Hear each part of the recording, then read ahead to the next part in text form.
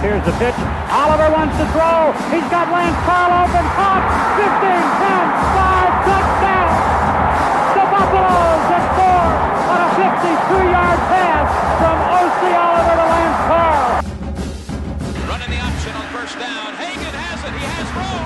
He's got one man to beat. Now he pitches to Flanagan, and he may take it all the way. Flanagan's in for the touchdown. Intercepted by Colorado. Deion Figures. And Figures runs out the clock. And the Figures may be number 1 for Colorado. Stewart with time. Lets it go. He's got 3 people down there. The ball's up in the air. Caught. Touchdown. Caught by Westbrook for a touchdown. Here's the toss play to Brown. Breaks a tackle. Touchdown. Touchdown. That's 5 for Chris Brown. 5-step drop. Sefo. Lufau wants the deep ball. Up top. On the hands. Touchdown. Nelson Spruce.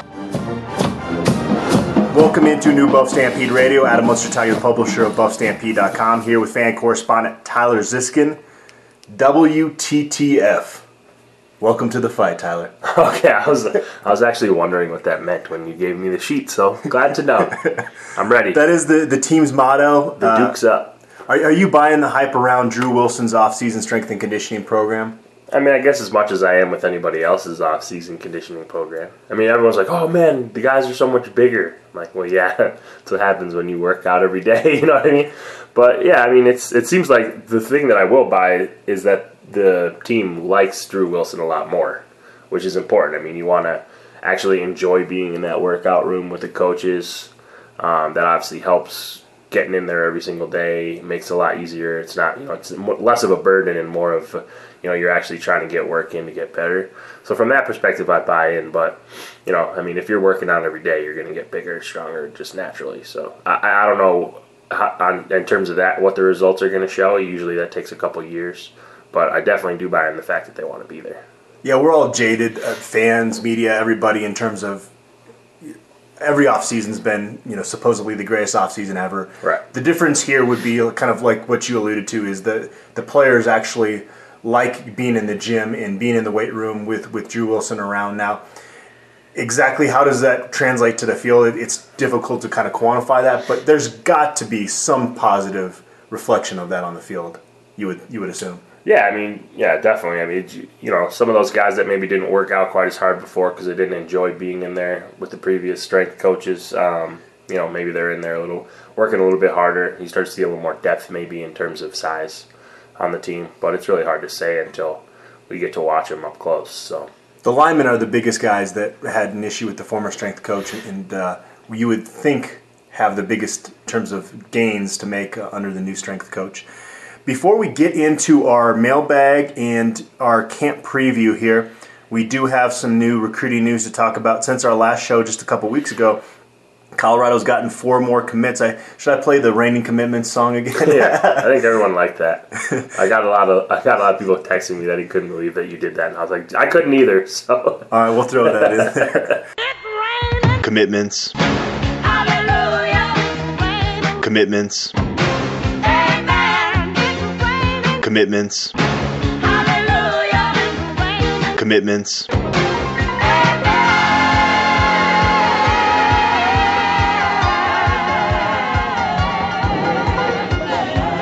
So 3 of these guys that have jumped on board since our last show are 3-star prospects, 1 2-star to join the mix. The 2-star is Merrill Osling. Main reason there is was projected as a quarterback. That's the position he's grown up playing. Is expected to play cornerback for the Buffaloes. Joe Tumpkin saw him running around doing defensive back drills this spring. Colorado staff really likes this guy. Obviously, they took him as a commitment. In terms of film, there's just not film out there of Osling at cornerback yet, so it's a little bit more of a mystery commit. Yeah, definitely. He was actually a 3-star in one of the 4 major sites, so somewhere somebody liked him quite a bit. Sounds like he's going to play a little bit of corner this year, which so we'll know pretty quickly whether or not he translates. I think people are hyped about him mostly, though, because he's just a really good athlete. In California, a triple jump, right? Champion? Correct. Yeah. State champion. You got to be athletic to win some type of an event like that, especially in California.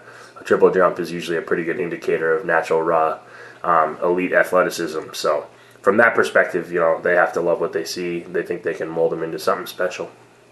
Shamar Hamilton, a defensive prospect that committed to Colorado from ASA College in Miami. Also kind of an unknown quantity at this point, but yet he's a 3-star prospect.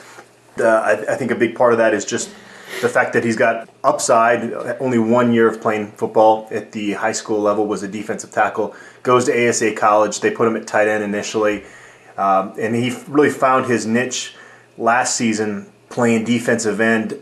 He's playing in a 4-man defensive front there in the junior college level. The question is, at this point, is he going to be an outside linebacker when he gets to Colorado, or is he going to put the weight necessary to play with his hand in the ground? Yeah, I mean, I've honestly never heard of the school that he played for, which is difficult to do, especially in Florida. So it's kind of an interesting commit. I'd love to sit down with the coaching staff and kind of find out exactly where and how they found him and like the story behind it. But Joe Tumpkin is friends with one of the coaches there at ASA College. Okay, well, nice. I think they all said he's the first D1 recruit from there as well. I saw that somewhere running around on the internet. So, I mean, he's a guy who looks like he has a lot of potential. Again, you already mentioned that he's only played a couple years of football. Sometimes that works out great. Sometimes it doesn't. You never really know. But after watching film, pretty much everybody around the board bumped him up to a 3-star. So there's something to like there for sure. I think the best case scenario would be if he was to come in January and put on a lot of weight and be somebody that can be a pass rusher, down on the D-line, given that based on, we're going to do this later, we're going to look at the depth chart. The starting defensive line looks like it's going to be all seniors, so you're going to want to bring in some reinforcements. And JUCO guys, as we saw 2 years ago, can really help kind of bolster your depth on the D-line. William Sherman, this is one of those guys that had a lot of options, was high on Mississippi State and Houston, and comes out to Colorado for the barbecue, falls in love, and a day later he's a Colorado commit. One of the more exciting commitments for Colorado. Yeah, definitely. He's a road grader.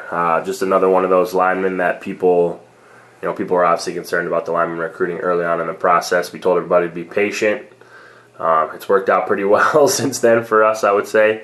Had a lot of big-time offers. Another kid from Texas, big program. He's a guy that they're going to put on the inside and let punish some guys opposite of him. So it's going to be fun to watch him. He's got a chance to be really special. Now, the missing piece there on the O-line is Casey Roddick. You saw Tyler Lytle tweet out a picture with Heston Page, William Sherman, Casey Roddick, and Grant Pauly. That is a solid group right there. And props to Heston Page and Matt McChesney. He fit in physically with those guys. Yeah, definitely. That was actually an eye-opening picture for me as well. It's just like, wow, he's a big boy. Because you look at some of those other kids and you're like, damn, they're ready to play right away. And then Heston was standing next to him. He's getting big for sure. So from that perspective, it's nice to see. We'll see if Casey Roddick joins the show or not. He probably doesn't have a whole lot of time to hold off at this point, the way we're getting commitments. But I think they'll try to find a way to keep a spot open for him for sure. And you got Tim Lynott, a young guy taking over that will eventually move into center. You've got a guy like Aaron Hagler that everyone's excited about at tackle. There's some young guys, including these verbal commitments, some reason for optimism about the future of the offensive line. And the other guy here that has committed recently, Nate Landman, a linebacker from Danville, California. Really excels as an outside linebacker in high school, will project kind of, as he describes it, kind of a cross between an outside and inside linebacker. Colorado, that role that Kenneth Olobode plays. Yeah, he's a missile. I mean, watching him on film is pretty fun. He likes to get in the backfield for sure. He likes to wreak a lot of havoc back there, cause problems. There's a lot of plays where he makes nice secondary moves to bring down quarterbacks on the run too. So he was a really impressive film. Pretty much half the Pac-12 has offers out to him. So another guy that's really helping the overall look of the commit list. It's funny you bring that up, that he has offers from like half the Pac-12. After he committed to Colorado, I had a guy, a Washington fan, tweeting at me on saying that those offers weren't legit. And he was talking about his sources. And you know how, like, you have your handle on Twitter, like mine's AdamCM777, yours is TeaseThisBuff, but then you put your real name to like where it shows in highlight if you're on TweetDeck, right? Yeah. His what showed in where what should have been his real name, it said Sweet Chimichanga. And I'm having a guy named Sweet Chimichanga tell me that he's got better sources than me, that I'm reporting false information. So it's just funny that I never got these tweets from other fan bases until like this year. And it kind of reminds me of a quote that Darren Chiaverini had in a story by Andy Ventura. And he said, "I can tell we're making some headway in recruiting because when people start talking bad about you, it shows they are a little threatened." Yeah. I'm noticing that on my Twitter, and it's just kind of funny. I actually like engaging with these people because it's like, I mean, come on, Sweet Chimichanga. What are you doing? Yeah, definitely. I mean, it's, I don't know who has that much time in the day to go talk about somebody else's commit like that, but... I had a BYU fan too, and I wrote this down. In my tweet breaking the story of Nate Landman's commitment, I put just a one-word quote from Nate, and it said everything in terms of what sold him on CU. And this BYU fan tweeted at me, he said, "It must be weed. Nothing else is going on for CU." So that's another example of these bitter fan bases out there. It doesn't surprise me that much. I don't really like it. I tweeted back to him, I go, "Well, obviously you've never been to Boulder." Yeah, I've never, not a big fan of BYU, shall we say. They're, for a Mormon fan base, man. Oh, they're the worst. Yeah, they are. They're the most hypocritical. Oh, I'm not going to get into it. I don't like them at all. Well, we are recording this on Monday morning, and Carson Wells, one of the Colorado's remaining linebacker targets out there in Florida, is set to announce Tuesday night. We got a chance to both see him at the Under the Lights camp, and he won the fastest man competition there among both the linebackers and then with the linebackers and quarterbacks. Yeah, he definitely jumped out as a guy with impressive speed. In the linebacker drills, he was definitely a guy that we pointed out early on as one of the top 2 or 3, we thought as well. Probably doesn't move quite as well laterally as he does straight north and south. But that can come with time, and he's impressive in terms of rushing the passer and getting straight up and down the field. So he's a guy that we know that, based on what Levitt was saying at the camp, was really, really high in Carson Wells. He's not going to be a guy that wows you in terms of offers or rating at this point, but we'll see how it goes. I know everyone will freak out because they always do. We take someone at this level, but when you're going to sign 25, 28 kids somewhere in there, you're going to have a few of these project types that you see a lot of potential in. So he's going to be another one of those guys, and we both got to see him with our own eyes, and he's pretty good.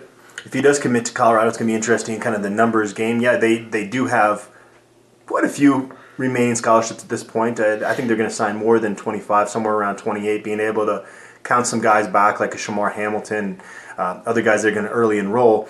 But you still got Fuvia, you've still got Malik Horton, you've got some other really talented linebackers. At some point, you keep filling up this class. I guess it's a good problem to have when you like the majority of your commitments on paper, but they're going to have to turn some guys away at some point. Oh, yeah, definitely. I mean, we're pretty close to getting to that point. I mean, we've been talking off there a little bit. There's 1 or 2 spots left at a lot of positions, so it's going to be interesting to see who pulls that trigger quick enough. And there's a new rule now that allows for college coaches to retweet and like tweets from recruits. I don't like this, and I'm kind of thinking of the coaches. They've got enough on their plate. Now they got to sit there and retweet and like tweets all day. Yeah, I don't really like it either. There's going to be a lot of flooded timelines out there because a lot of it, especially, I kind of have a policy myself that I don't follow any recruits until they commit. So from that perspective, it'll help me out a little. But I'm very jealous of you. Yeah, but everybody else who follows all the targets, you're just gonna get the same tweet 10 times. It's just gonna be brutal. So I'm not looking forward to that, but we'll see. Is there any benefit to this? I don't really get the rule. Yeah, I don't either. Outside of the fact that it highlights the kids in your class a little bit more.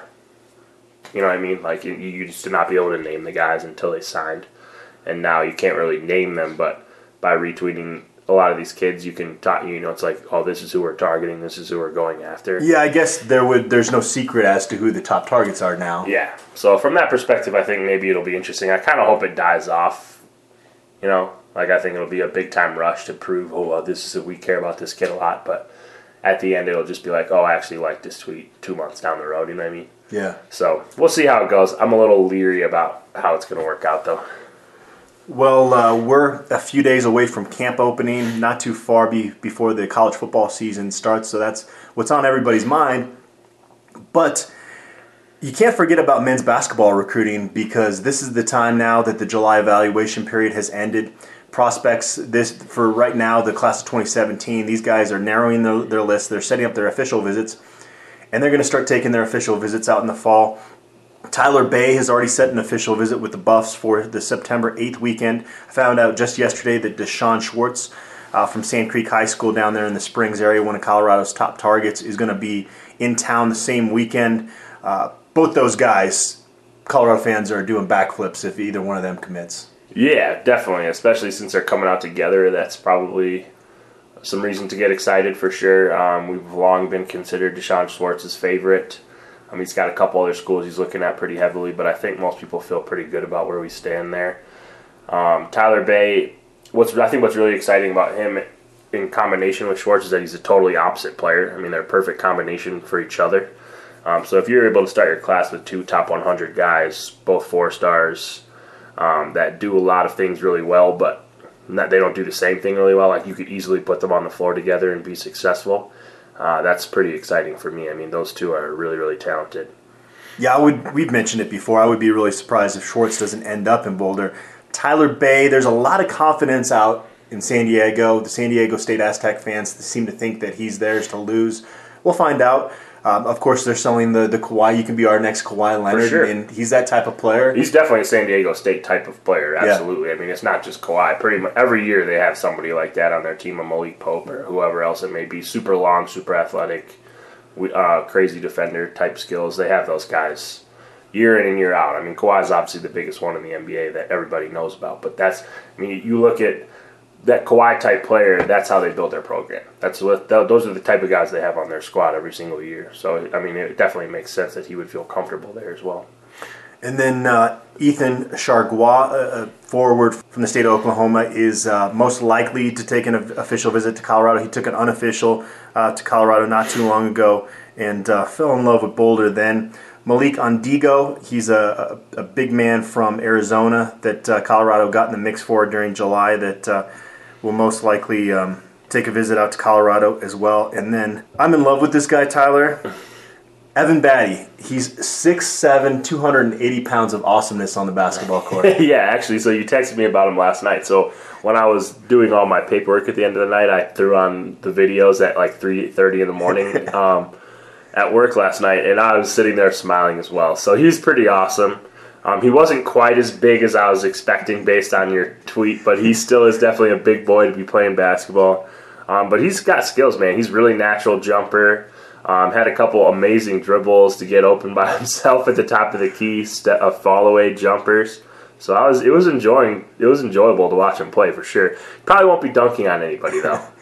I've seen a lot of comparisons on the message board of people comparing him to other big players, and I haven't seen this comparison made yet. I see a lot of Glenn Big Baby Davis in his game. Yeah, I can see that for sure. Yeah, that would be awesome. He was great in college. Yeah. So similar style. I was looking at his offer list. He's got a bunch of legitimate offers as well. So it'd be interesting to see how serious he is about taking a look at us. I don't ask for much, Tyler. I just want Batty to be a Buff so bad. I want to cover his career. Let's do it. It would be like a Christmas present come early. My birthday's in October. Maybe it'll be an early birthday present. You can tell him that's how you feel about him. Get an edge in recruiting. Awesome. Well, we're going to jump into the mailbag here. First, some sad news. We mentioned on a previous podcast that Tom Kinsler was suffering from complications due to a brain aneurysm. Unfortunately, was not able to recover from that. Passed away not too long ago here. His funeral is going to be this Saturday.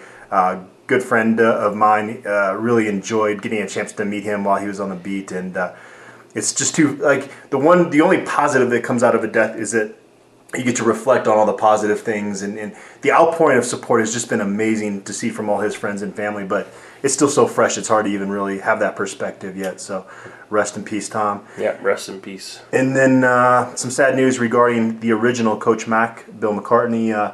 His family released a statement here right before we started recording this podcast that he's got late onset dementia, Alzheimer's. Family basically wanted to get that out there because Coach Mack is out there. He goes to Panera Bread every morning, interacts with people around there, goes to CU games and loves talking to fans and goes out golfing. He's around town all the time, and I think the family just wanted to make sure that people knew, hey, this is going on, so that if he acts a little bit strange or differently or doesn't remember certain things, not to take it personally, basically. Yeah, for sure. Yeah, and it's I guess maybe not the he's getting up there in age now, so it's one of those things that you just have to deal with as time goes on. But it's it sucks. I mean, you want to see your legends live forever, but it's just not how it goes.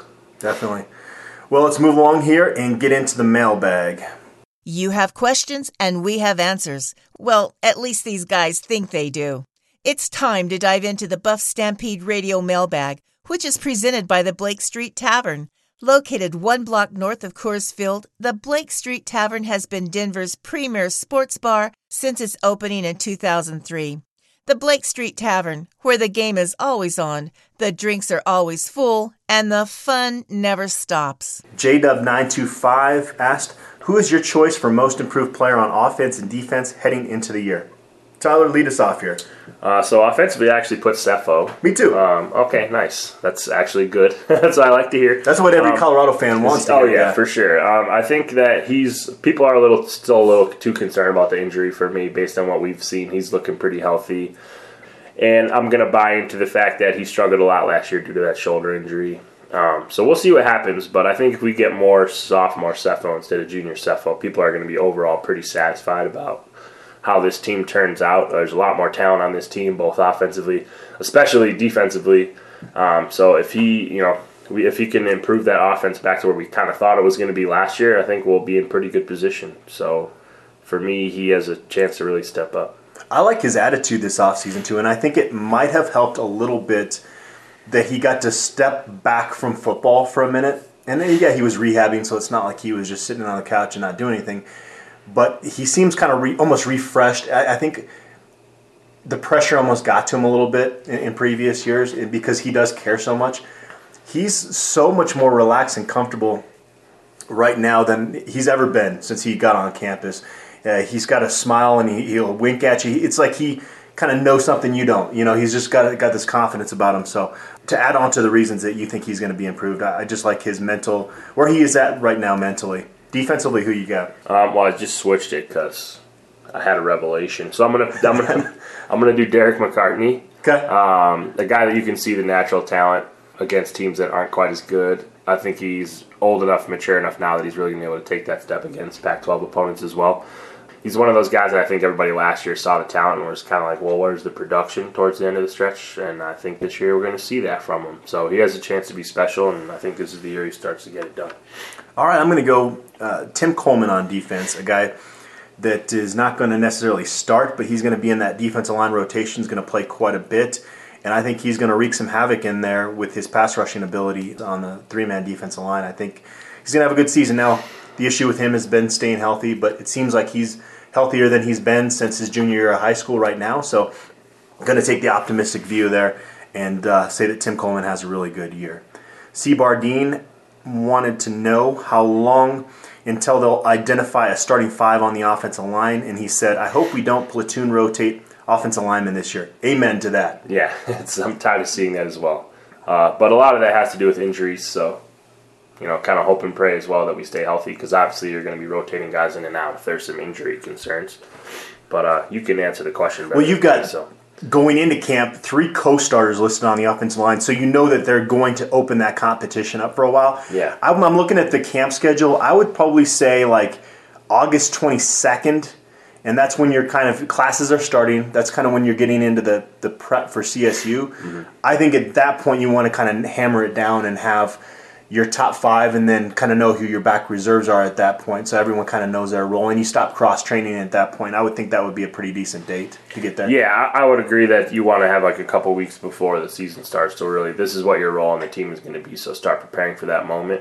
You want to have the 5 solidified starters, and then usually I like to see at least 4 really well-pronounced backup options as well. So a lot of the time, the first tackle off the bench is going to go left and right. So that's why I say 4 or 5 instead of 5. And then you have guys that you would put in at each guard spot and center as well. Ideally, that's how it would break down. I don't know necessarily that's how they're going to do it. We'll see if anybody separates in camp. If we're able to go and watch, we'll try to watch that stuff for you guys and see what we see. But for now, I guess, ideally you'd look at a couple weeks. All right, Buff Nick wanted to know, can you talk about the different position groups where newcomers, freshmen, or JUCOs will need to make an impact? What's great about this question is the answer kind of makes you realize this program is healthier than it's been in a long time, because previous years, you get asked that question, immediately there's two positions, you just rattle off, you go, yep, true freshmen are going to have to make a big impact here. This year, it's more like in depth areas as opposed to guys needing to start. Yeah, definitely. That's kind of how I looked at it as well. I was trying to find positions on the depth chart where we were maybe one or two deep. Beyond that, you're playing walk-ons. That's not what you want to see, of course. So I had 4 listed, 3 on the defensive side of the ball, corner, safety, and linebacker. Especially linebacker was the one that sticks out to me. The safety positions as well, just because that we've seen some injuries there. And then the last one that I put offensively was wide receiver. Nobody that needs to be starting, but just in terms of depth, maybe some 5 wide receiver sets. You'd like to see a few of those guys have an impact. So those are the 4 positions that I noted. Yeah, the biggest one for me is just the backup cornerback spots, because if you have Cheeto at nickel, Akella Witherspoon, and Isaiah Oliver at your starting cornerback spots, that's it in terms of scholarship guys, of players coming back from spring ball, because they didn't move Nick Fisher back to primarily to safety. So you're going to have 2 of those 3 true freshmen that are coming in, Ronnie Blackman, Trey Udofia, and Karan Bayham. Yeah, because you got Afalabi in that nickel situation as well, and he's also a safety. So you need some cornerback help when 2 of your major nickel options are really safeties. Yeah. And then backup jack linebacker, I think Drew Lewis, JUCO guy, could be a potential piece that would play there. He obviously started at Washington, so he's got his feet wet a little bit at the Pac-12 level. It shouldn't be a huge shock to him what he's going to experience this fall. My prediction is that only 5 true freshmen see action this fall, and I would say 2 of those 3 freshman cornerbacks, and also because you're going to need them on special teams, Bo Bicheret, Johnny Huntley, and Anthony Jewel-Meese were the guys I envision playing this year. Nice. I mean, that would be a good sign, I think, for sure. Yeah, I mean, the one other position that I really noted is we need some depth there is that outside linebacker spot that Jimmy Gilbert's manning right now. Behind him, you have Tyler Hennington, who hasn't played in a couple of years, and Sam Benyon, who also hasn't played in a couple of years. So you would like to see someone kind of fill into that role maybe as well. So we'll see how they move the depth chart around. I mean, I think you might see maybe like a Ryan Severson move out there. Well, the thing, though, is that you're going to be a nickel most of the time. So you're going to kind of be platooning Derek McCartney and Jimmy Gilbert in that kind of spot, if that makes sense. Yeah. If you were playing a base 3-4, and that's what they list as their base defense, but if you were playing that most of the time, I would totally agree that would be a huge weakness. I think the fact that just with these spread offenses, you're probably only going to have one outside linebacker on the field most times, you would think. Yeah. Black and Gold Josh asked, with the recruiting success they have been having and general enthusiasm around the program, do you sense a heightened boom or bust pressure in the building around the coaches? I have more sense, a kind of a quiet confidence with this staff. That said, when you get into the coaching industry, you know what you're signing up for, and they realize this is year 4 that there's some pressure there. There's no question. Yeah, I actually feel the opposite, though. And rather than a boom or bust type situation, I think they're kind of giving themselves some leeway, especially with this class. I mean, a lot of people are like, oh, if we don't win, a lot of these guys will drop off. I really don't feel that way at all. You talk about how these kids have been recruited and what they say in interviews. They all understand that they're trying to be that first class that really changes a program. So that, they know what they're getting into. It's not like they're expecting us to go 10-2 this year. That's not the vibe you get from the guys that are coming in. So for me, it's almost, are you willing to get rid of the start of something special in order to make yet another change in this program? We'll see. We've definitely heard from Rick George that he expects big things to happen this year. But in the end, I think that it's going to be tough to make that decision in the end, because this class really can be a game changer. Golf Pro Buff asked, how often do players hang out at the Champion Center versus at home? Does that differ among those in dorms and off-campus situation? Well, they get to the Champion Center pretty early, like 5, 6 in the morning. And this is even in the off-season when they're just doing strength and conditioning stuff. And then they're there pretty much through, I would say, around 5, 6. And actually, I was talking to Katie Basin, the academic advisor up at CU for the football program, and she was talking about how McIntyre is really big on wanting the players to be done with all of their obligations, including tutoring and study hall and all that stuff, around dinner time, so that they can enjoy being a college student, which is kind of refreshing to hear, because the previous coaches would have practices in the evening, and those kids just were worn out at the end of the day. I would imagine some of the kids in the dorms would maybe hang around the Champion Center a little bit longer.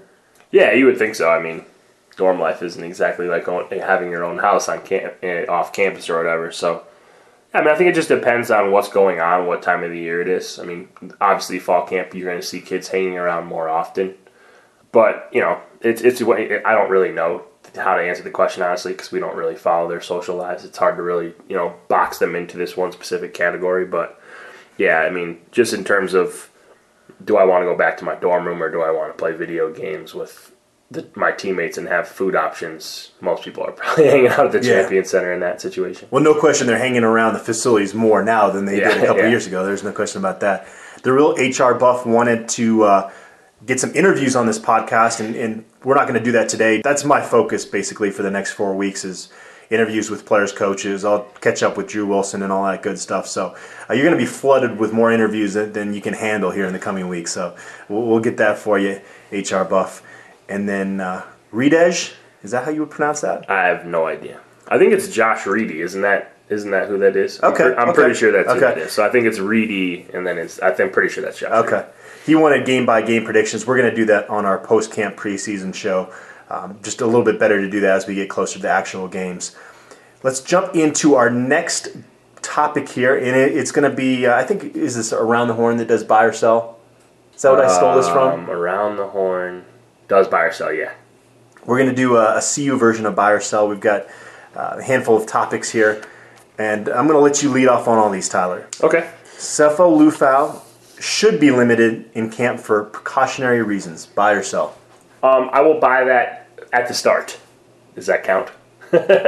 I'll say I would give him a couple weeks to kind of get his feet wet before they really start letting him go full go. But they kind of do that with the quarterbacks anyway in fall camp. I mean, they have the red jerseys on. They're not getting hit a whole lot. So from that perspective, I think he'll be pretty protected. But they do need to get him ready because he's going to have some rust. He's been out for a while. So I'll buy it, but only just to be cautionary at the first week or two of camp.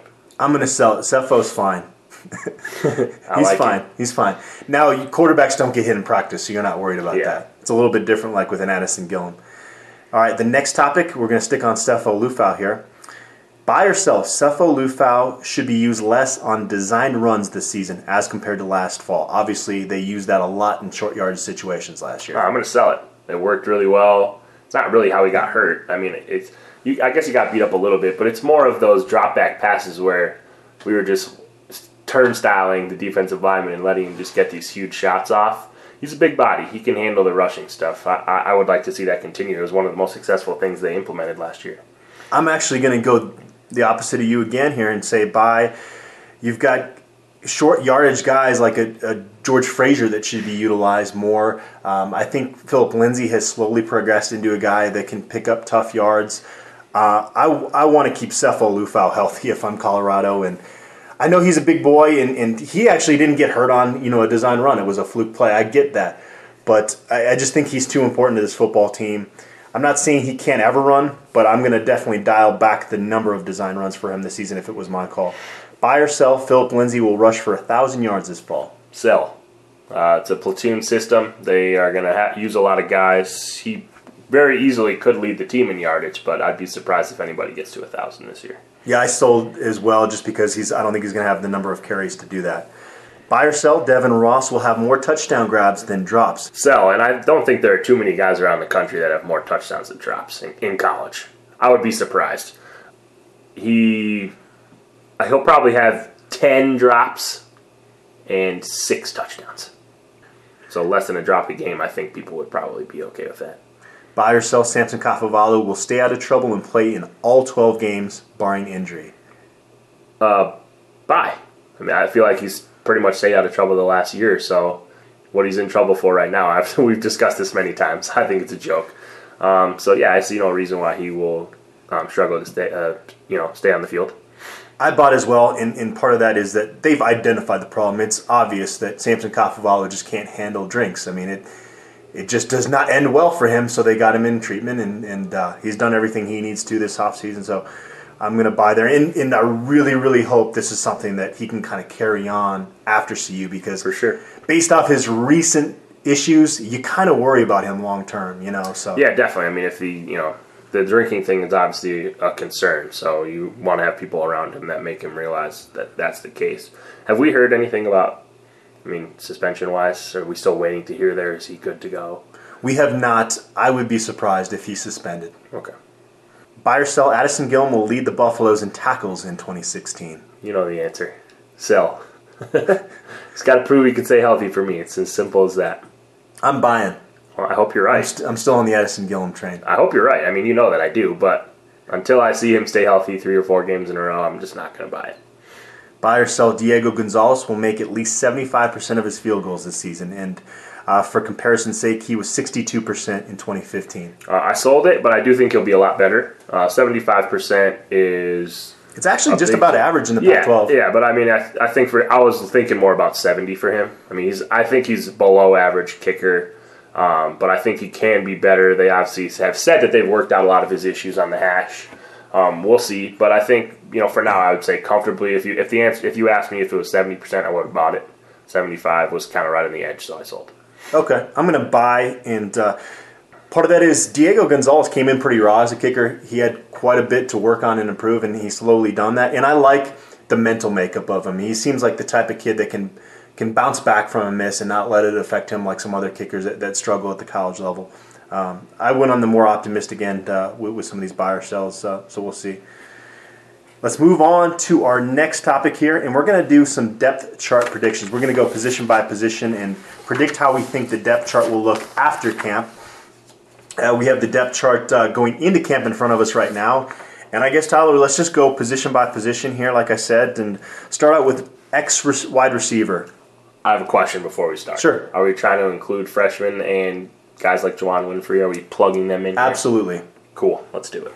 All right. And Juwann Winfree will be a guy we need to plug in here. And I'm going to put him number 1. Yeah, I think that's what the staff would like to see, is that Juwann Winfree comes in and starts right away. Right now they have, on the depth chart we have Bryce Bobo on top. You'd like to see Juwann Winfree come in and overtake there. Yeah, beyond that, we'll see where people fit in. I know you talked a little bit about Johnny Huntley maybe being in this position as well. But, yeah. If Juwann Winfree is the real deal and everything we're hearing this summer is that he is, I think he's number 1 there. If Bryce Bobo is number 2, that's a good depth piece there. And For sure. Kabian Ento and Johnny Huntley are going to probably battle for that 3rd spot. If not, maybe one of those guys moves to a different receiver position. But you've got pretty solid depth there, 1 through 4, if that's how it shakes out. Z receiver, obviously Shea Fields number 1. There's no debate there. What's interesting, going into camp, Lee Walker's behind him, and then you've got some walk-ons behind him. I don't know.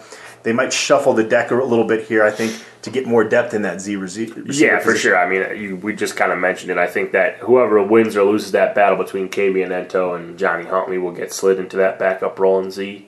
Obviously, it'll depend a little bit on the package they're using on the field, which guy goes out there. Goal line, you'll probably see a little bit more Johnny Huntley, I would think. But yeah, I think either way, you got to feel pretty good about where you are there. Those are two. We've seen Ento a little bit, and what we expect from Huntley, that's pretty solid backup options at Z. Lee Walker's not a guy we talk a whole lot about. Blazing speed, but he seems to kind of be a one-trick pony a little bit in that regard. But that's a weapon that you need sometimes on the field, so he'll see some playing time. And at H receiver, which is slots, Devin Ross, of course, number 1. Jay McIntyre, number 2. A guy that's not listed here that's going to factor kind of into this role is Dylan Keeney as a big slot receiver. Yeah, definitely. They have him obviously at tight end on the chart. I think again if you're looking at freshmen, this is a place that Anthony Juomisi will probably find himself in as well. Yeah. So we'll see how it all shakes out with that. But you've got two scholarship guys, and then they have 4 walk-ons listed. So you'd think at the very least he'll be sitting at 3rd there. They've got Donovan Lee obviously pretty much primarily at running back now. It will be interesting to see if they do maybe slot him out just to give the guys I don't think so. I think look. he's full tailback now going forward. But at H receiver, I think in a perfect world you want Devin Ross to kind of take a strong spring into the fall and be maybe out on the field 75% of the time. Yeah. You like Jay McIntyre as kind of a 25% on the field. Obviously he's not probably starting material at this point. Mm-hmm. But if Devin Ross struggles with the drops, all of a sudden this position is not as strong as you were anticipating, obviously, and I think it would open the door for Anthony Joel-Meese, who you mentioned. For sure. And I will say, I mean, Devin Ross, it seems like has worked really hard. I don't think he's ever going to be a guy that has the most reliable hands on the team or anything, but those drop issues, I think, will at least be mitigated to some degree this year. I mean, he's going to drop some. You don't expect otherwise, but I think for the most part, that issue has been shored up enough that he should have a pretty successful season. At left tackle, Jeremy Irwin, of course, is an established starter there. There's no debate there. They have Isaac Miller and John Lascella listed at his backups. And then on the other side, right tackle, going into camp, it's Sam Cronsage or Aaron Hagler in terms of the starter on the depth chart with Dylan Middlemiss behind him. You were kind of talking about how you might have cross-train a guy. I could see like Jeremy Irwin starting left, Sam Cronsage right, and then Hagler maybe being the guy that could go either way. Yeah, either way. It seems like they really like Isaac Miller, to be that next left tackle pillar. So I think they'll probably keep him over there. Maybe Lascella you would see go back and forth in that left and right as well, whichever one of those guys they feel the most comfortable in. But yeah, I think you'll see whoever they love the most. It sounds like Hagler, from what we've heard, would slide over left or right if there was an injury there. One of the more surprising things on this depth chart to me is the fact that Lascella is listed as the third guy at left tackle behind Isaac Miller, a redshirt freshman. McIntyre raved a lot about Lacella's potential last year and talked about how it almost made it sound like he was going to be a starter going forward. Clayton Adams takes over that O-line group and shuffles things around a little bit. Now all of a sudden Lacella's a little bit buried on the depth chart.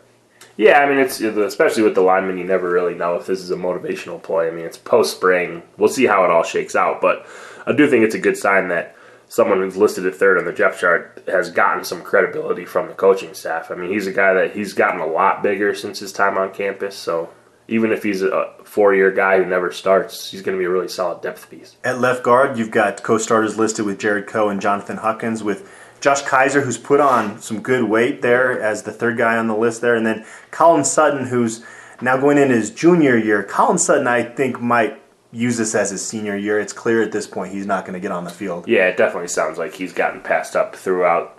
Maybe they'll switch him over to right. They only got 2 people on the depth chart there, but we'll have to see. But yeah, it definitely sounds like he's kind of the odd man out amongst the group at the moment. I would think Coe starts over Huckins there. I mean, yeah, he is more comfortable in that role, and I think for now that's what they hope is happening. We'll see, but again, Huckins, solid depth piece. He could slide in at right guard as well if they have some issues over there. So at center, they have Huckins again listed as a co-starter with Alex Kelly. We talked about this on the Top Buffs Countdown feature we did. You don't dedicate as much time as you have to him and developing him and giving him all those reps at center just to throw him as a backup his senior year. His game has had room for improvement, but it's not like he's been the biggest glaring weakness either. No, yeah, I would have to agree with that. I mean, it'd be pretty surprising if he ended up not starting. Obviously, I think we'll talk about why not in a second. They expect him to move over to center to replace him, but I think it would be premature to make that move this season. And you've got Sully Weifels listed as a third guy there, a senior. So you've got some pretty experienced guys, and all of a sudden they're on the interior of your offensive line. Except at right guard, this is the one place you're bringing in somebody without a ton of experience. But Tim Lanat Jr., drew rave reviews during spring ball, is the young offensive lineman people are the most excited about. And they've got Shane Callahan listed as his backup there. I would imagine that will stick, and that will be the starter and backup going into the season. Yeah, from everything we've heard, that's what they plan to do at that spot. Lanat, even last year we were hearing, was ready to play. So it'd be. He's the guy that we want to focus on if we are let into camp. So we'll see how that plays out. But yeah, I mean, they seem to be extremely high on what he's done. To play as a redshirt freshman is pretty rare these days, so he's got to be a special talent. Obviously, no freshman to talk about here. You've got 2 of the 3 signees gray shirting, and then Hunter Vaughn, who was supposed to gray shirt, is on campus, but he'll develop a little bit. This O-line in general, it's hard to feel overly positive or negative. It's just kind of one of those groups that... Yeah, I mean, I think the one thing that separates it from last year is Jeremy Irwin. If he stays healthy, just by being on the field, the offensive line is better than last year, in my opinion. I mean, Nembot obviously had a lot of skills, but made a lot of mistakes as well. Outside of that, everybody else is back pretty much, so you would think you're going to be more or less even or on par at all the other positions, plus you're getting your best lineman back. So all in all, I would think it would be a better result than last year, which would be big for the program because obviously you can't have a brutal offensive line and be successful. I love Stephon Nembot, but you're not losing anything there, in my opinion. Yeah, no, I mean, maybe on a few plays here and there, but overall you have to feel pretty good about the replacement level that you're getting there. I mean, you know, he was a guy that, you know, again, everybody loved, but there's a lot of mistakes there, and you kind of always had to make plays to keep him from making those mistakes. You know, you kind of had to baby him a little bit on that side of the field. So, all right, let's move along to tight end. Again, not much controversy here in terms of Sean Irwin being your number one guy. George Frazier's in that mix. They are both listed in the same grouping here, but they're going to play different roles. Frazier can be a fullback, an H-back. And then Dylan Keeney's listed third on here. Again, we already talked about he's going to be a slot receiver. So this whole group is just kind of, they're listed together on the depth chart, but they're all going to play but in different roles. Yeah, definitely. So, I mean, it makes it look, A, that we have a lot more depth there than we do, I would say, and B, that there's a lot more guys playing that position than there really are. Irwin is going to be on the field a ton in that role. He's probably, they feel as confident as him as anybody on the team to play his role, in my opinion. So he'll be out there a ton. George Frazier, I think they learned from their mistakes last year that he did not play nearly enough. They will use him in packages as well. And then there's a few young guys that we like coming out of that group. But for now, you know, we'll see how it plays out. But for now, I expect a lot of Irwin. And one guy I think that could see some action in that role that people don't talk about is Chris Hill. Walk-on that's going to be a senior this year. Might be a candidate to be put on scholarship since they've got a couple open scholarships available.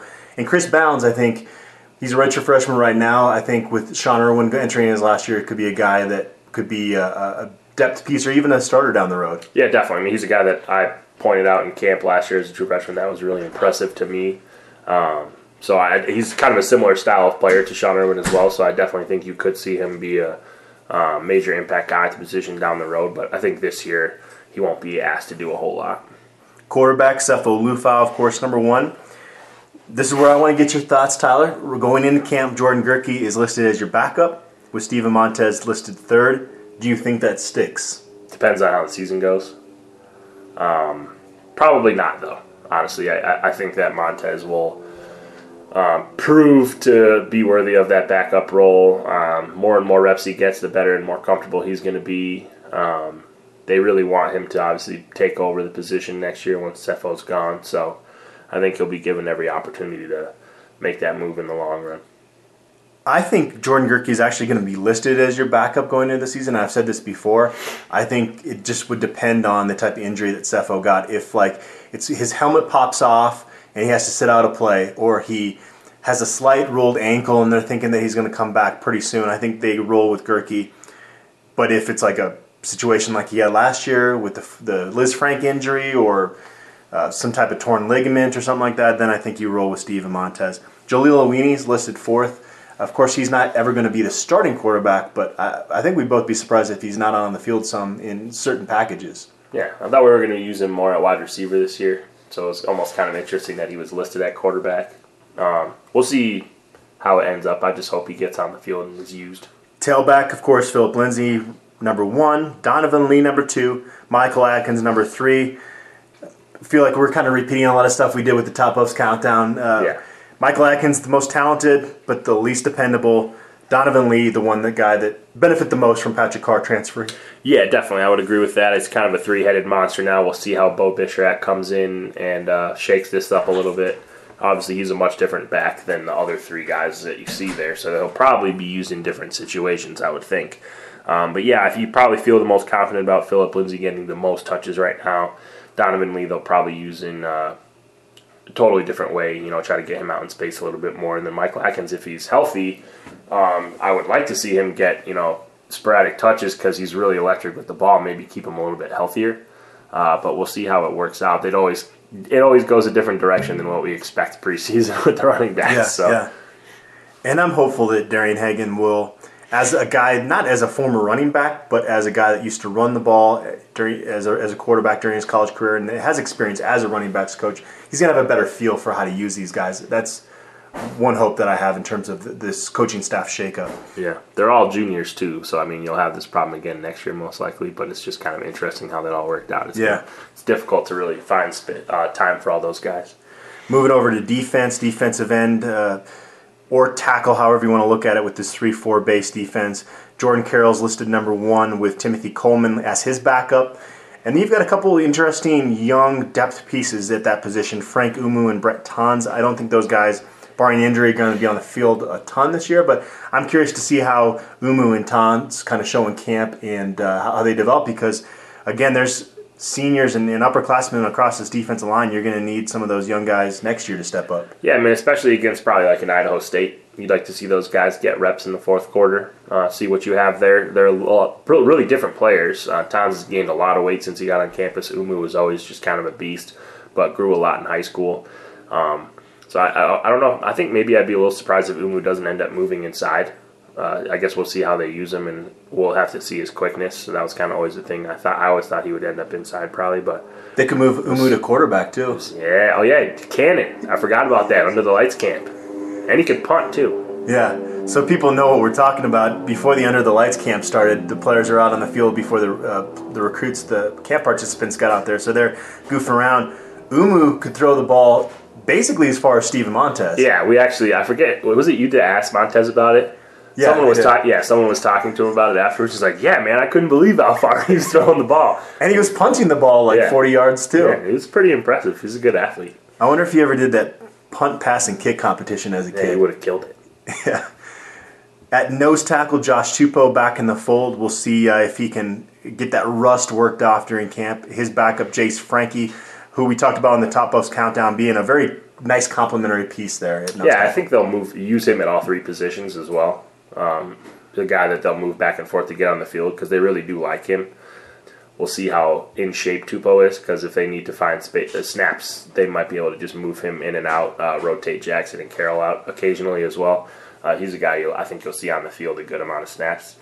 Lyle Tuloma probably is a little bit to go. They have him listed at 305, which I find difficult to believe based on what we've seen from him. He's a big boy. Yeah. But he's still working to shape that 305 the way they want it. He's a big dude. I'd be surprised if he was only 305. Eddie Lopez, again, nose tackle. It's kind of surprising to me that he hasn't gotten a little more run than he has.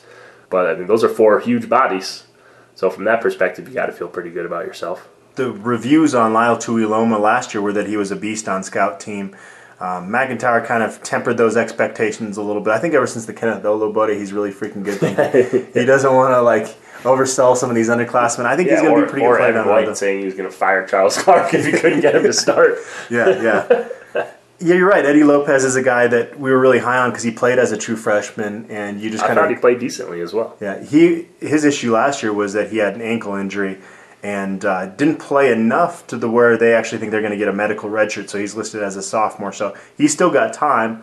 You look at it, Josh Tupou, being a senior, Frankie Tuiloma Lopez, there's going to be pretty great competition there going into the 2017 season. At the other defensive end / tackle position, Leo Jackson, of course, kind of an established guy there after performing pretty well last year. Michael Matthews is listed as his backup. That's a little bit of a scary proposition. Yeah, and they also have him listed at 260. So I want to see if that's true, because they have him basically as Jace Frankie. And the last time I saw him and Jace Frankie, they were not the same size. So it'll be interesting to see if he's just had a huge offseason. Yeah, again, that's kind of why I talked about you'll probably see Coleman and Frankie slide out to that outside spot over Michael Matthews, I would think, if necessary. At outside linebacker, Derek McCartney, of course. His backup at that outside linebacker spot is Taryn Hasselback. And then below that, Deshaun Rippey is listed as a co-third string guy with Aaron Howard. Again, going back to a point I made earlier, I think you're going to be in base nickel most of the time. So you're going to have Derek McCartney and then Jimmy Gilbert, who's listed on the other side as the guys that are basically out on the field 95, maybe even more, maybe 99% of the time. When you're in that formation. Yeah. Yeah, definitely. And Hasselbeck is a guy I feel like is maybe people have given up on a little bit. And to see him as only a sophomore, kind of like that surprised me a little bit. It seems like he's been here longer. So he's got a little bit of time. And I do feel like when they have him out there, is kind of a pretty solid pass rusher. So we'll see if he gets bigger. He's obviously short, so that's the toughest thing for him. But he's a guy that I think maybe not this year, but down the line could be a little bit more of a pass rushing specialist. And Deshaun Rippey, I heard that he had a couple moments, flashes in the spring. We always hear that, though. Yeah, you can't depend on that. Yeah. You can't depend on that. Aaron Howard, though, I will say, is probably the best walk-on on the team. Okay. He's legit. Okay. I'm trying to think of Chris Hill's another walk-on that's pretty good. Pretty good. Yeah, that's true. But Aaron Howard is a guy that you always watch in camp and in spring game and stuff. And you're like, wow, he's actually not a bad player. All right, up next, let's jump into the inside linebackers. The Jack linebacker, of course, Kenneth Olobode, the starter there. I mentioned earlier in the show I could see Drew Lewis maybe being the backup there, but you do have Ryan Severson, a senior, in there. You're higher on Severson than a lot of people are. Yeah, definitely. I mean, I think he's a guy that you can rely on in a backup role. He's been pretty productive when on the field at linebacker. Good speed, undersized though. I mean, obviously not a guy that you want to start every single game, but someone I am pretty comfortable with in a backup role. Olubode staying healthy is probably a big piece of how successful we are this season as well. I feel like the staff is really high on what he's done. Maybe kind of went from overrated to a little bit underrated last year, in my opinion. So we'll see what happens there. Yeah, I think Drew Lewis, if he shows up and does what we expect out of him, I think that he'll get a lot of playing time as well, kind of in that rotation. Listed third there going into camp is Travis Talianco, who comes back from that torn ACL. I don't expect to see him on defense, but this will be an important special teams contributor. Yeah, definitely. A guy that they expected to be one of their main special teams guys going into last year. So it'll be nice to get him back into that role because he's really comfortable there. Mike linebacker, of course, Addison Gillum, backed up by Rick Gamboa. Christian Shaver listed third there. I would imagine that pretty much holds as long as everybody's healthy. Yeah, definitely.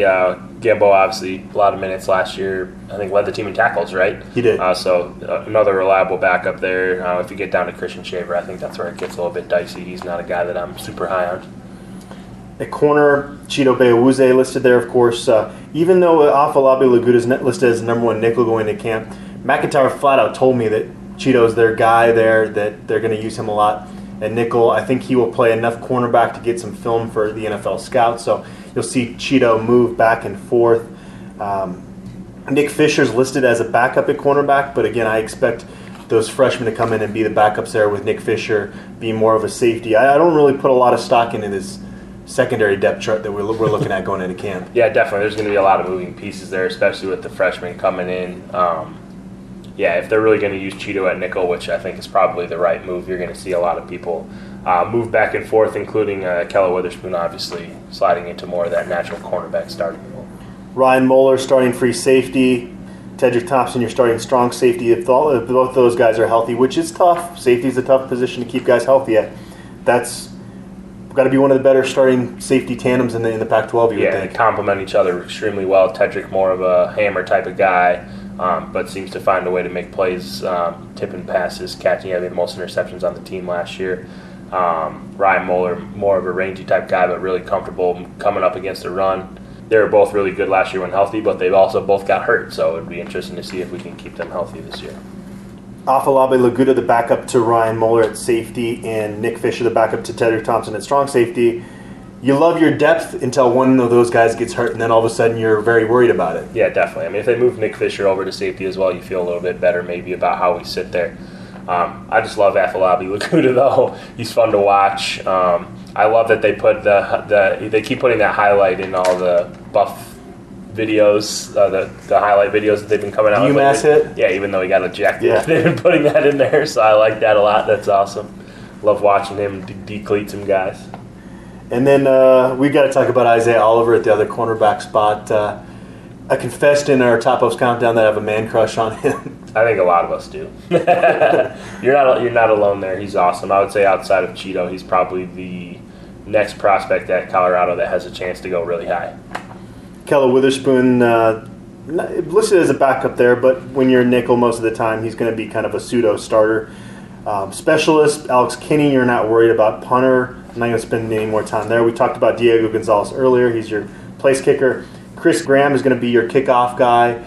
Was a little underwhelmed with him in that role last year. Yeah, but somehow we were among the best in the nation in kickoff coverage despite that, so maybe he's better than we think. I don't really know how that is, but yeah, you would you would think it would just be easier to just boot it through the end zone every single time and not have to worry about it. But it will be interesting to see now that they don't have a full-time special teams coach, if that affects anything. The way most college programs do it is the way they're doing it now, by splitting up the responsibilities. You're going to have to do that in practice anyways, because you can't have one coach when you're out there doing kickoffs, doing the coverage units and the return units. Yeah, even last year when we had a designated special teams guy, there were still multiple coaches. When we're doing special teams work, there's multiple coaches over there, so it just seemed like an even bigger waste of time to have a special teams guy there. That was one of the things I noticed in fall camp last year. At punt returner, Jay McIntyre is listed as your starter there. He's pretty solid there. I would be very surprised, though, if like a Bronny Blackman or a Joe Meese or somebody coming in didn't at least challenge for that spot. Yeah, definitely. I mean, we'll see how much wiggle they have. The thing about Jay is, he's going to catch the ball every time. So he's kind of got that Nelson Spruce about him, but the added benefit of actually having enough wiggle to create some issues for guys if he's able to make you miss that first tackle. Kickoff return, they've got Philip Lindsay and Donovan Lee listed there. Again, I would expect one of the freshmen to maybe be in the mix there. If you're going to have Philip Lindsay as your primary ball carrier, I would maybe see it benefiting this program to put one of those freshmen back there so that they not only have a role, but you limit Lindsay's hits. Yeah. If you have a guy on kickoff return, he's not coming out for that first series. You know what I mean? So, they have to get a couple first downs before you get him back into the game. So it kind of messes around with your running back rotation, especially since both of these guys that are listed as starters are running backs. I just realized that we screwed up when we talked about the defensive line. We didn't talk about Samson Kafavalu in that mix because he's listed as suspended. We talked about kind of being worried about Michael Matthews in that depth piece. It's not an issue if Samson Kafavalu is not suspended. Fair enough. Yeah, that's a good point. That obviously makes us feel a lot better about the depth there. Assuming he's not injured or suspended, which we're based on what we've heard, that's if there is one, it's going to be very minimal. Getting him back obviously is a big piece. Should we talk about Holder and Snapper? No. Okay. We are going to sign off here pretty soon. Before we do that, let's have a little fun here, Tyler. Let's talk about some non-CU Pac-12 topics here.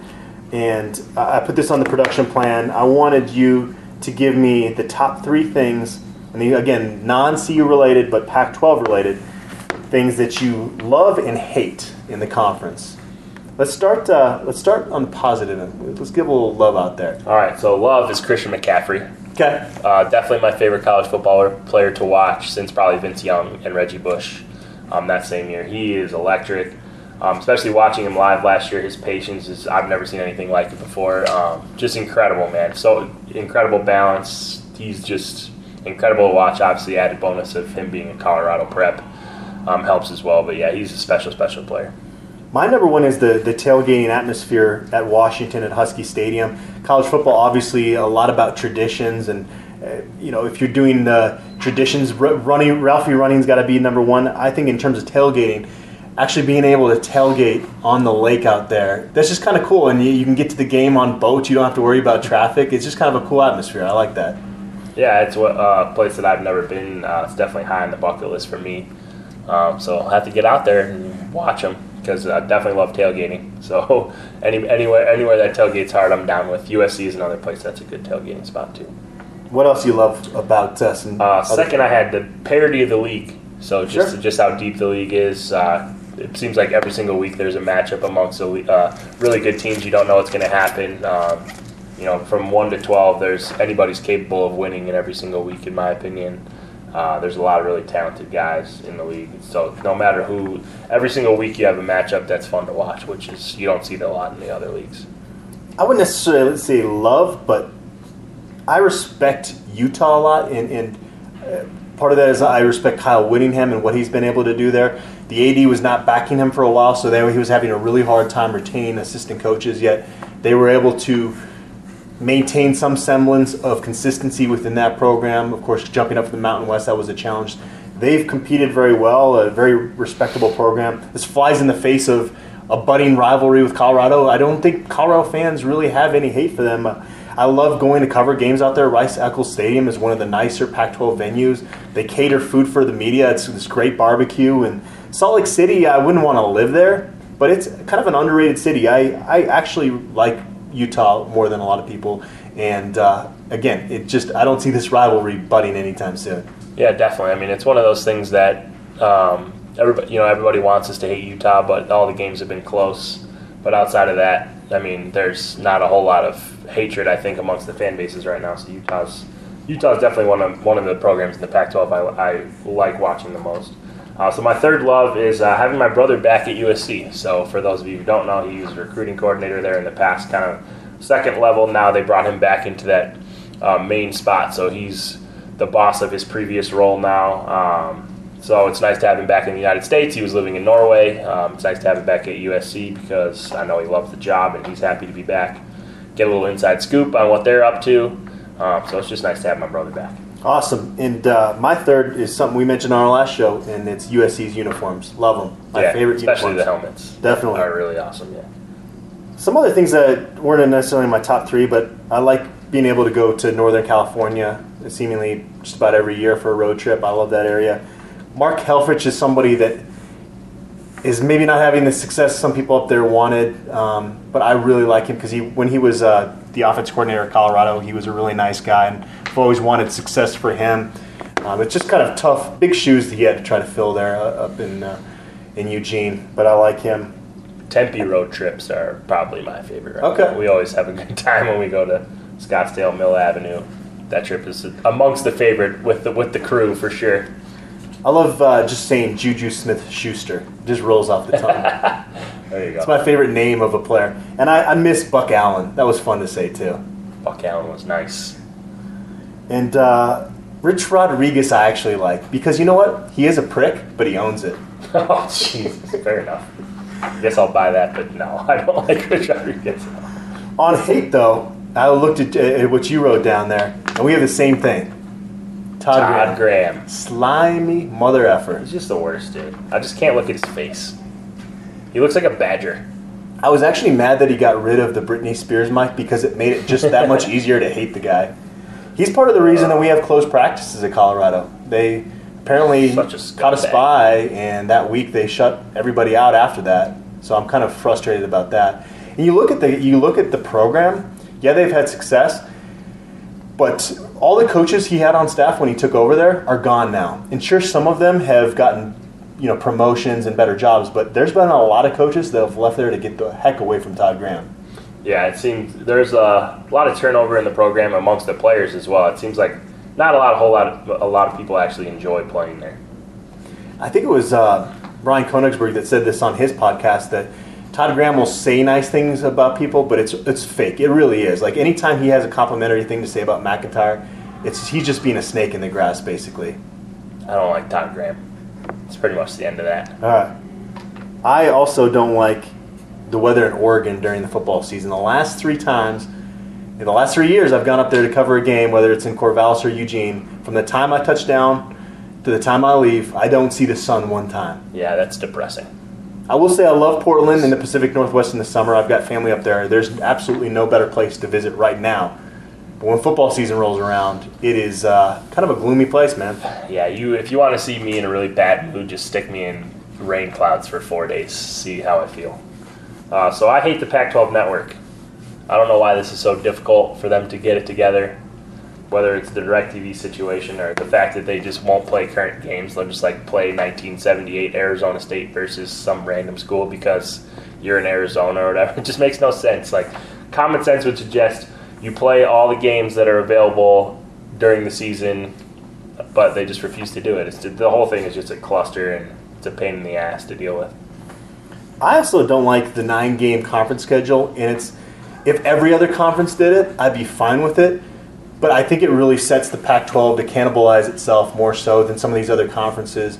And you play 9 conference games, it's going to be hard for that one program to stand out to get in the college football playoff. I don't like that. Yeah, I do agree that it sucks only because of the fact that no one else really does it. Everybody should do it. Yeah, I like it, but I wish that everybody else had to do it as well.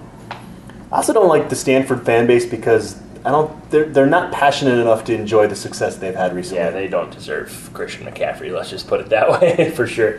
I don't like Davis Webb. Yeah. And I don't feel like I have to explain that very much. Nope. LA traffic, not a fan of that. Yeah, I stayed a couple miles away from the Rose Bowl one year. It took me an hour to get to the game. Not a fan of that.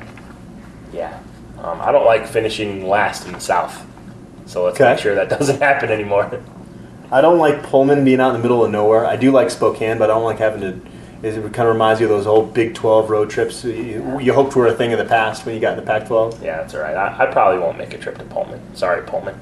I don't like Mike Leach. A lot of people love him and his humor. But I saw him berate a student reporter after the game in which, the only game they won under John Embry's second season. She asked just kind of a question about his clock management at the end of the game, which was a really good question, and he just kind of undressed her in front of everybody for like 10 minutes, and was not a fan of that.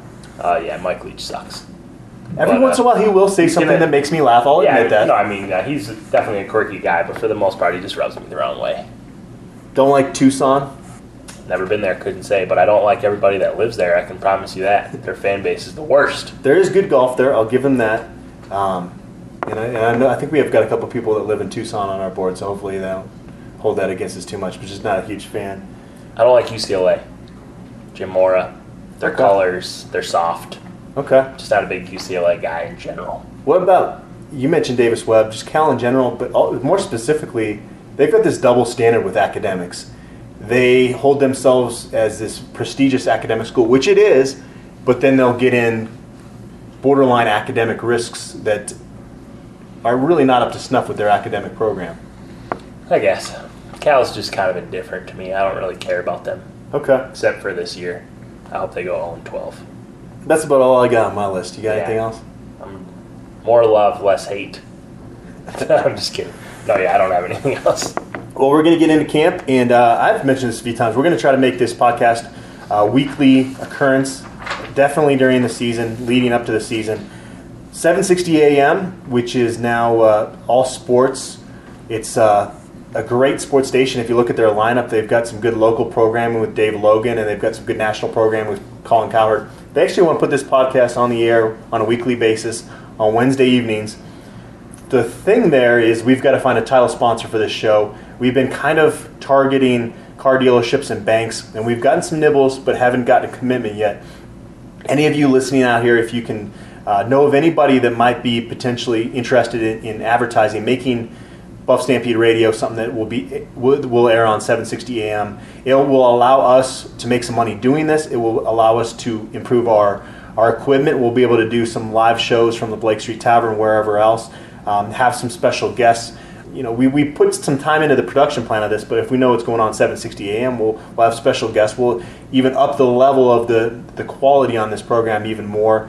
It's something that we really want to do, so if you happen to know anyone that can help make that a possibility for us, let us know that. And don't worry, even if we start doing the show on 760 AM, we will still have the podcast available the way it is right now on buffstampede.com, on Stitcher, on iTunes, on your podcast app, on your iPhone. All that stuff is going to stay the same.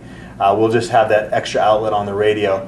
Tyler, I think we touched all the bases. Ready for camp? Yeah, definitely. Still waiting to hear how often we'll be allowed to be there. I hope it's a bunch because it really helps us out. It really gets us ready for football season, and get the information that we can out to you guys, whatever they allow us to do. But it just makes me feel a lot more confident about what I'm telling people about the program. So it's really important to us. So hopefully they throw us a bone and give us a few practices that we can go to. But and then it allows us to do weekly podcasts too if we have stuff that we can talk about throughout camp with you as well. So if not, we'll see you a few times before football season, but go Buffs. The sound of pads cracking on the football field is just on the horizon. Can't wait. Thanks, everyone, for tuning in.